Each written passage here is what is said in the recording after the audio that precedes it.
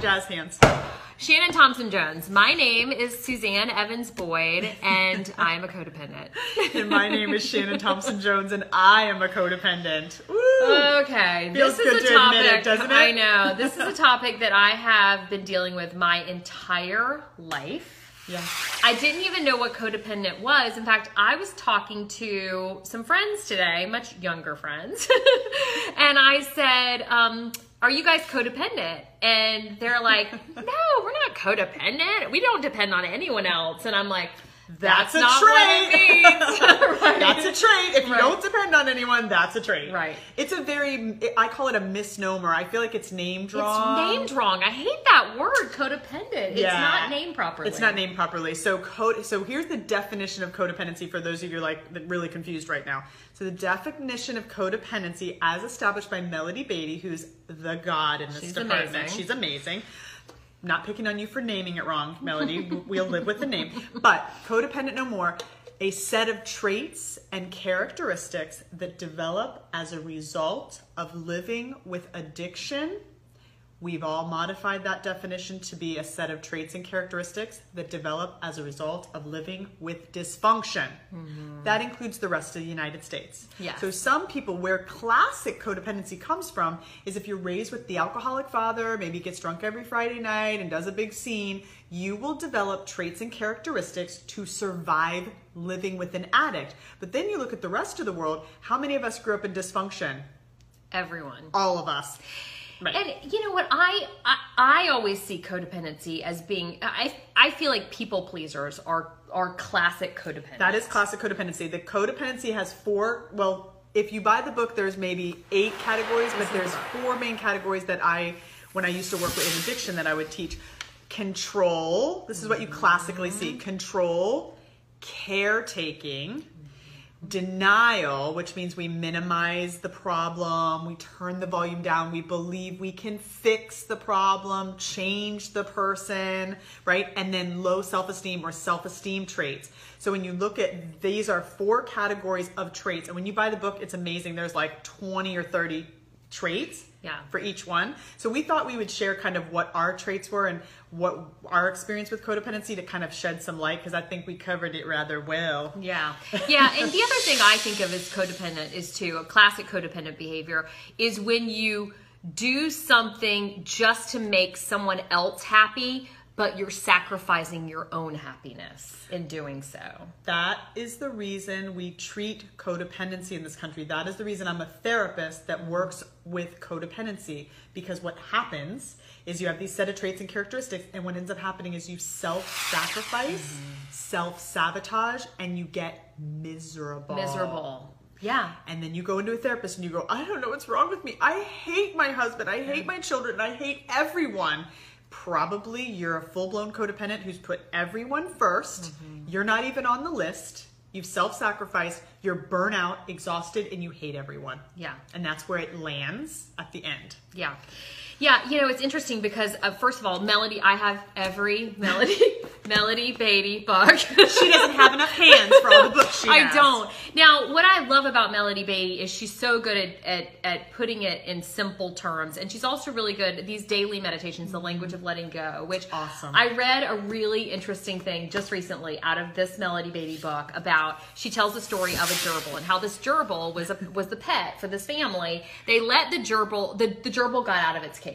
Okay. And so they were crazy for months trying to capture this gerbil. Every time the gerbil would scamper around, they would stop what they're doing and follow and chase the gerbil. Okay.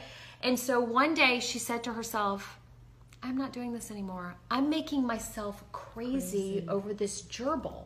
And she had feelings for the gerbil. She didn't want the gerbil to be hurt or to die. Yeah. So she finally said, I have to let go and I just have to detach myself from the gerbil. Right. She's sitting on the couch one day. She sees the gerbil run by. She doesn't move. The gerbil comes back and stops and looks at her. And the gerbil eventually, because she wasn't reacting, came up to her and she put the gerbil back in its cage, and it's been living with him ever since. But literally the most perfect analogy for codependency. Right. Yes. We chase, And we chase, control, we and micromanage, we drive ourselves crazy trying to fix it, change it, modify it, change other people's behavior.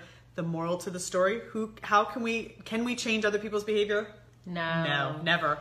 We can only change us. Yeah. So if you sit still, Yeah. it'll come to you. So I have lived through this in many different relationships in my life, but I will tell you, one of the most profound and what really changed things for me was my brother. My brother has lived with addiction pretty much his entire life. And so my mom was dealing with it, and he went through several different rehabs. And at some point it got to my mom so badly that I thought she really was going to have just a breakdown. Sure. It was so hard on her. So I, Suzanne the fixer, Dun, was like, dun, dun. dun, dun, dun, wearing the white hat, I'm going to come in and take care of the situation. So I brought him here to South Florida and said, I'm going to fix this problem. Wow. And let me tell you, it was 2 years of complete and utter ruining my life because I was so involved in his life and trying to fix him that it ruined my life. Yeah. I mean, and it was literally ruined my life. I mean, I remember one story where he called me so upset, hysterically crying, and said he felt like he should just end his life. And it was 5 minutes before the newscast was 5 minutes before I was supposed to be on air.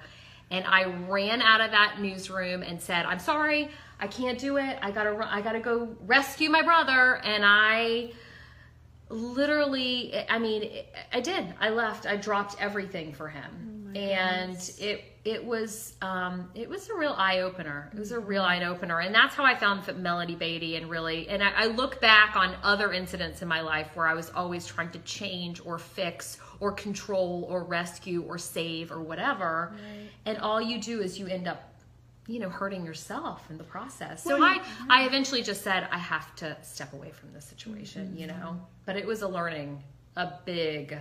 That's profound. I mean, you had a profound teacher. Yes. And you were all the way But in. it was a lesson that I obviously needed to learn because I was going to continue to be this person that had to control every aspect of her life and everyone in it. And obviously that doesn't work. Well, and then, did you then find after that perfect training in codependency that you went on to choose relationships with men that were not quite what was best for you, where you self-sacrificed, attempted to change, attempted to fix, helped encourage them and get them on the right path, only to find that you were self-sacrificing. Yes, 100%. Yeah. Okay, just checking. Yeah. Because that's what we do. Right. No, and I love it. And so my story began very similarly. My whole family's from the Midwest, and so I've recently learned there's nothing else to do in Ohio but drink. So everyone in my family did and does, and some people are sober now, but basically I was born to an alcoholic mom, an alcoholic dad, an alcoholic grandmother. My grandfather died of cirrhosis of the liver when I was about 10 or 12. All of my cousins, not all of my cousins, but my aunt, had an addiction. Some cousins battled addiction, that kind of thing. And so at the end of the day, I was surrounded by the disease at like 2 years old. Yeah. So I was running around fixing and caretaking and doing all that with everyone. And so at 10, my mom and dad divorced, and my grandmother was kind enough to move in with us and got drunk every night. So I got to trade. I was like, whew, good news. Don't have to trade. I get to trade a drunk for a drunk. So nothing changes. So this is great. And my mom actually at that point went into AA. So she went to AA. My grandmother came down and filled in for the drunk dad spot and was drunk every night. But my mom at that point said, we're going to be a healthy family. And so by 10 years old, I had codependency down pat. And so my thing was to rescue, save, fix. I would clean up. My favorite story is that when I was about 7 years old, my parents had a party. They used to have lots of parties. They had lots of friends that were all alcoholics because that's who you hang with when you're an alcoholic. And their friends all had kids. So there was 3 of us little girls, 1 child from each, 3 little girls. And we would be playing Barbies in the bedroom. Actually, I used to tease that we'd be paying the bills in the bedroom because somebody had to do it. Right. And they were actually under a tent in the dining room. They had created a tent. I'm not kidding. This is not a made up story. They created a tent under the dining room table, and they were, they were partying and drinking and whatever. And we didn't know what they were doing or whatever. Right. And then later my mom came in and there had been an argument and a fight, and she went off to bed. Dad had gone wherever, and us 3 little girls got up and we cleaned the entire house. There was a plant that was used as a sword and there was dirt everywhere. One person just grabbed the vacuum, the other grabbed the Windex, and the other person loaded the dishwasher and picked up all the garbage. And so in the morning when my mom woke up, if she had everything a moment, was clean. It was perfect. We rescued you, Mom. Right. And so she woke up and it was like, hey, do we have that bottle of rum? Bring it on over and let's continue the party. So it was fascinating. I that 7 years old, I knew how to clean up someone else's mess. And so then I went on to pick lots and lots of people that were a little messy throughout my life and try to clean them up, or that weren't good to me, or that didn't know how to treat me, or didn't know how to value me, or didn't know how to love me, and then try to make them love me and try to clean up and make it better. And so, that was a very painful journey. So, getting into recovery from codependency and therapy and all that, and working on taking care of myself was profound. I think one of the biggest things for me that I still struggle with this. I mean, listen, every single day, every single night, I read this book to remind myself, like, Suzanne, you have to take care of yourself. You have to look for yourself first, and self-care. Self-care is so important. I think that is probably the number one thing that I would tell people if they are struggling with codependency. You have to really look at your life and how you can take care of yourself. Yeah. And what does that look like? For me, I don't really understand this whole detachment thing. That was very difficult for me. I didn't understand what it meant to detach. And I think it was probably easier for me, for my brother, because he's not my son. Right. But for my mom, I think she still struggles with detaching from that situation. So and also my brother died when I had another brother who died when I was much younger. And so I think for my mom, it's always been, I can't lose another son. So, I mean, is there advice on, especially when you're dealing with a child, like detaching from that sort of stuff? It's so hard. Well, you hit the nail on the head, Suzanne. I love what you just said about self-care, because I think when we think about detaching, we think about, again, what am I going to do with them? Right. How do I detach myself from them? From them. Right. So it's what's so fascinating. When I work with people, I take a piece of paper and I draw a pie, a circle, right? That's a pie. And I break it into 8 slices. And then I put in each slice relationship, like boyfriend, girlfriend, significant other, work, hobbies, spirituality / religion, exercise, social friendship outings, right? What's the last category? I always forget the last category. Just kidding. Fun, something along those lines. But you write out all 8 of those, okay? Then so you can be mindful, and then you write those on a paper, do categories. So like social, and then put down what you're going to do every week for yourself. That's social. I can tell you right now, I have lunch with my JoJo every Thursday. Love you, JoJo. Right? I used to go dancing every week. Haven't in a long time, but I used to go dancing every week with 2 of my girlfriends. So I had a lot in that social category. Zumba, whatever. Maybe that would be actually exercise would be Zumba 3 days a week. Then the category of spirituality, it might be meditation, or it might be attending a church that I am drawn to, or going to the beach and connecting. So you look at each category, and then you make sure you have something under each. Weekly, yoga 3 times a week, or I know that's a big one for you. Big. But you identify, and then relationship with your partner is one of the 8. Yeah. When you're codependent, it's 8 out of 8. Yeah.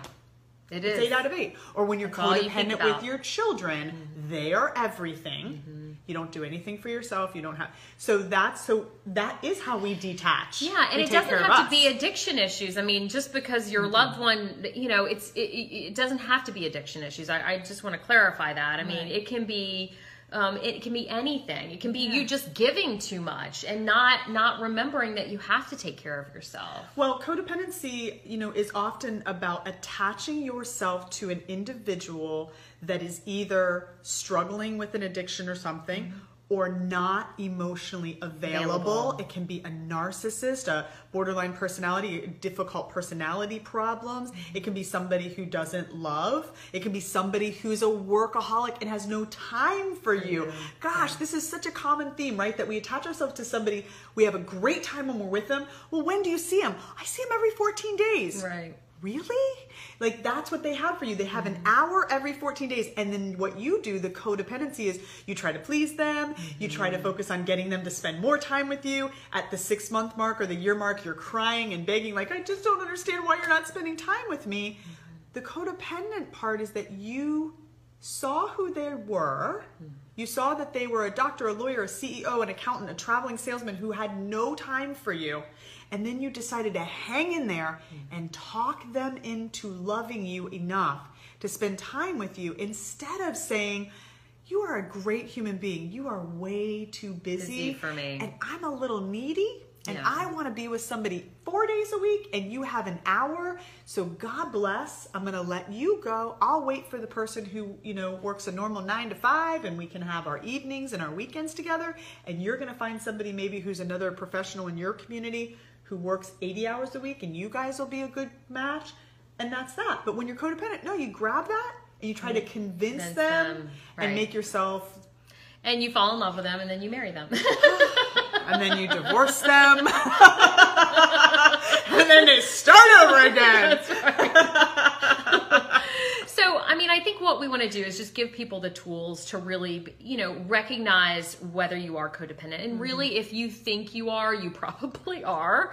And I would say 90% of the people that I hang out with are codependent. I feel like it is a common problem, especially among women. Is it more common in women than men? I do believe it's more common in women than men, because we are cultured to be. I remember telling my daughter, who was the older child, watch your brother. Where's your brother? Check on your brother. Yeah. And I think even if the boy was older, I still would have been saying it to the girl, because there's this concept that women are nurturers. So we're kind of culturated to caretake. Yeah. I think it would be interesting for our viewers if I read just like 3 or 4 traits from each of the. Do you think that would be good? Yeah. Just to give you an idea, because it's so important, and really at the end of the day, like Suzanne said, I think most of us women have some codependency traits. So the first category, and what I found in my process with this, is that I tend to be real heavy in 1 or 2 categories and a little lighter in others. There's some in there that I just don't fit, but that's why it's so important to read, to really take a look at this book and see, even if you are 2 of these categories or 3 of these categories, you'll still find it helpful in your codependent. So let me just give you a tickler just to get you curious. Caretaking. Codependents think and feel responsible for other people's feelings, actions, thoughts, choices, wants, needs, and well-being. We actually feel responsible for somebody else. That's a little hard to understand, but let me operationalize it for you. I don't want to hurt her feelings. I can't tell her that I don't want to go to lunch with her because I don't want to hurt her feelings. So you're responsible for her feelings. Or, at work, I have some of my younger coworkers, a guy asks them out, they don't want to go out with him. So they just keep telling them that they're busy instead of saying, you know what, I'm really not interested. Right. Because really you need to be honest. It's about telling the truth and being honest with what you feel. Right. And telling the other person how because at the end of the day, it's nobody's fault. It doesn't mean they're not an exceptional human being. There's no chemistry. They're not your type. There's a million things. But because you're worried about their feelings, you lie and you run and that makes sense. We feel anxiety, pity, and guilt when other people have a problem. Yeah. How many of you out there have done this where you literally... You're walking your car to go to the grocery store, your neighbor tells you something, and you're spinning for the next hour over their marriage? Really? But we do. We spend hours spinning over, oh my goodness, what's going to happen to them? Yeah. So we're anxious over other people's problems. This happened at work too. I'm telling a lot of work stories, but one of our producers, she was supposed to leave for the day, and she had a flight she had to catch. She was supposed to leave early. It was already on the schedule. Everyone knew she was leaving early. We had breaking news. And she said, well, maybe I shouldn't go because we have breaking news and I feel bad for all the other producers and what they're going to have to deal with. I said, that's crazy. I said, you have a flight to catch. You do not feel bad. We deal with breaking news all the time. You go. That's what you do. You leave. You take care of yourself. Take care of you.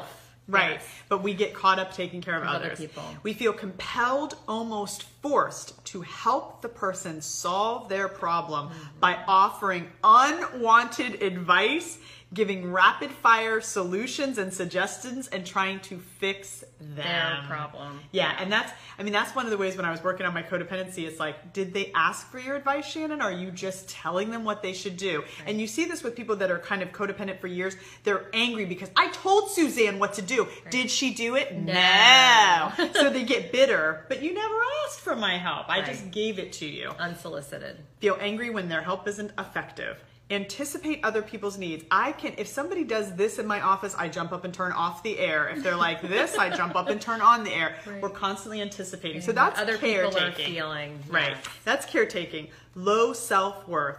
Codependent people tend to come from troubled, repressed, or dysfunctional families. They deny their family was troubled or repressed or dysfunctional, right? So if you're sitting there going, that if wasn't you my don't say it didn't happen, right? Exactly. They blame themselves for everything. You can spot a codependent because they say sorry all day long. Yeah. All day long. I'm so sorry. I'm so sorry. I'm so sorry. Yeah. Pick on themselves for everything, including the way they think, feel, look, act, and behave. So they're very self-critical. You can't give them a compliment. You can't give them a compliment? They will. I mean, they will say, "Oh well, yeah," but you know, they'll deflect. Deflect. But here's what I love about codependents: you can't give them a compliment, but don't you dare give them a criticism. Right. They will attack you. So and we're saying they, but what we're really saying is we. We. Just so you know, as a codependent, we've lived through this. Well, and here's my example. So fun, right? So you can't take a compliment, or if somebody says a compliment, I'm always like, oh, it wasn't me. You don't understand. I found it on sale, and it was a lucky thing. Right. So can't take a compliment. But then if you say, like, say for in a marriage, you know, you haven't really been doing that much with the kids. Oh, really? Let me give you my list of all the things I did this week. Because we're so defensive because we're always trying to be perfect. So we are so defensive if you pick on us, but then what happens is we're picking on ourselves all the time. Because when I leave, I'm going to go in the car and go, I haven't been spending enough time with the kids. Right. We beat the crap out of ourselves, right? It's interesting. And then one more, get angry, defensive, and self-righteous and indignant when others blame or criticize us. Something codependents regularly do to themselves. So that's that. The controlling. Many codependents have lived. This was me. Yes. We will now talk about Suzanne. This was me. This was my trait, controlling. And it was mine too. I'm a recovering controller. Freak, yes. And I'm telling you, I live a really free life now. Yeah. But many codependents have lived through events with people that were out of control, causing them to show sorrow and disappointment. They became afraid to let other people be who they are and allow events to happen naturally. Growing up with addiction, to let things happen naturally is terrifying. Yeah. So I will then micromanage everything around me so that I can feel safe. Don't see or deal with their fear of loss of control. Think they know best how things should turn out and how people should behave. This is the most difficult trait. Like as a recovering codependent, I want to punch these people as soon as I see them. And I used to do it to everybody. Believe I have the best answer for you. My way is the right way. Guess what, sister? Your way is one way. There's a lot of different ways, but as codependents, we're so scared that we make sure that our way is the right way because we're just terrified. Yeah, I was constantly on top of my brother, like seeing, you know, what are you doing right now? Well, what are you doing over there? Are you going to your meetings? You know, and it's just like, gosh, Suzanne. Right. And what are you doing? And then, leave the poor kid alone. Yeah. And then you were probably like, well, is that a good decision? I probably drove him to drink more. Right. And then you're on top of it. And then you were probably like, well, was that a good decision? Like, is that what you should be doing? Do you think that's wise? Right. We're so self-righteous. Oh, it's horrible. We try to control events and people through helplessness, guilt, we just guilt you to death, coercion, threats, advice giving, manipulation, and domination. And eventually we fail in our efforts or provoke other people's anger. And then the last one is denial that I'll read. The book has tons. We ignore the problem and pretend it isn't happening. How many times have you been in a situation like, it only is on the weekends. Right. He only does that once in a while. It's not a big deal. It's He didn't mean to, right? We pretend the circumstances aren't as bad as they are. Believe me, he's not as bad as the last person I dated. This is a much better situation. Right. We tell ourselves things will be better tomorrow. We stay busy so we don't have to think about it. Oh my gosh, busyaholics. Yes, busyaholic. 101, right? Yes. We get confused, we get depressed, we get sick, we become workaholics, we spend money obsessively, compulsively, we overeat, we pretend the things aren't happening. We believe the lies. This is my favorite. We lie to ourselves, and then we wonder why we feel like we're going crazy. Yeah. Dropping the mic, y'all. There it is. Because if you're a codependent, there are many days you feel crazy. I felt crazy. Yeah. I mean, there were so many days. And, it's being a recovering codependent, it's a process, I mean, you can't just read a book and think, oh my gosh, I'm better. You really have to, I have to remind myself every single day of, that I have to take care of myself and not be so concerned about what other people think, what other people do.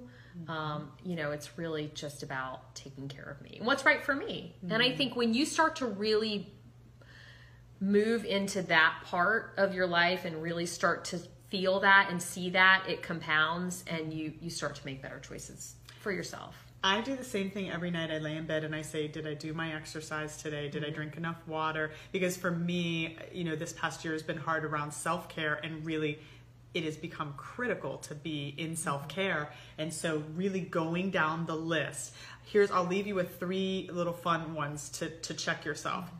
Did they ask me? How many of us are running around doing a bunch of stuff nobody asked you to do, and you're volunteering for this and you're volunteering for that, and you're being the superhero PTA mom, and you're burnt out and nobody even asked. You're just doing it. So did they ask me? Can they do it themselves? Boy, this is a great one with kids. Why are you making that sandwich? They can make their own sandwich. Why are you tying your shoes? My favorite thing to my kids is you have 2 legs. Yes. Can they do it themselves? For your kids, for anybody in your life. Did they ask me? Can they do it themselves? And then the most important, am I going to be resentful if I do it? Because that's really the key. You know that you're doing something codependently if you're angry that you didn't get appreciation, that nobody thanked you. When I do something for someone, I check myself and say, if I never get a thank you back, will I still be okay with it? Yeah. Yep. The other interesting thing about codependence, and I found this in myself, is you start to take on the traits of that other person. So in my case, I started drinking more. Yes. And which was crazy. I look back at how much I was drinking during that period when I was so angry at my brother for drinking. I mean, it was like I was starting to take on the traits because I was so... then I started to self-soothe and started to take care of myself with alcohol, you know? Absolutely. And, I drink and I still drink, but I definitely do not drink nearly as much as I was drinking in that period of my life. And you really will if you really take a good look at yourself, and I mean a hard, good look at yourself, and say, what am I, am I really if you're honest with yourself. Well, here's how I would say, because I totally get what you're saying. Right. What happens is we become a chameleon. Because we want to fit with them, we want to blend with them. So with your brother, it's a little harder to share. But like in relationships, they're drinking, so I'm drinking to cope with their drinking. Right. They don't. And if they're drinking all the time, it's like, oh, well, we're having a party, right? and then they have a poor value system, and so you're just going along with it because it's just easier to go along. So when you start compromising your value system and who you are to be with who you're being with, whether it's a friend or a relationship or sibling or whatever. You're in trouble. That's codependency, the people pleasing. Let me just not rock the boat. Right. And so you're not being true to yourself. That's a good way to put it. We could talk about this all day. I couldn't put 2 words together. I was like, what am I trying to say here? I got you, girl. She saves me a lot. Okay, so if you have any questions about, we could talk. I really think we could do 2 hours on codependency. When we were trying to come up with this segment, she goes, well, what part of codependency do you want to talk about? And I said to her, well, I don't know. Let's talk about all of All it. of it. And I was like, She was like, no. we don't have 7 First of all, hours. these are just 3 books on codependency, and there are many more. So if you have an issue, get some of Melody Beattie's books. Melody Beattie, she's amazing. Amazing. And if you have any specific questions for Shannon, please leave a comment, and we'll try to get them answered for you. And don't forget, if you have a show topic or a segment idea or dealing with any challenges in your life or need some advice, we're here to help. We're here to answer your questions. It's advice your friends won't tell you. Have a great day. All right. Bye, everyone. Bye.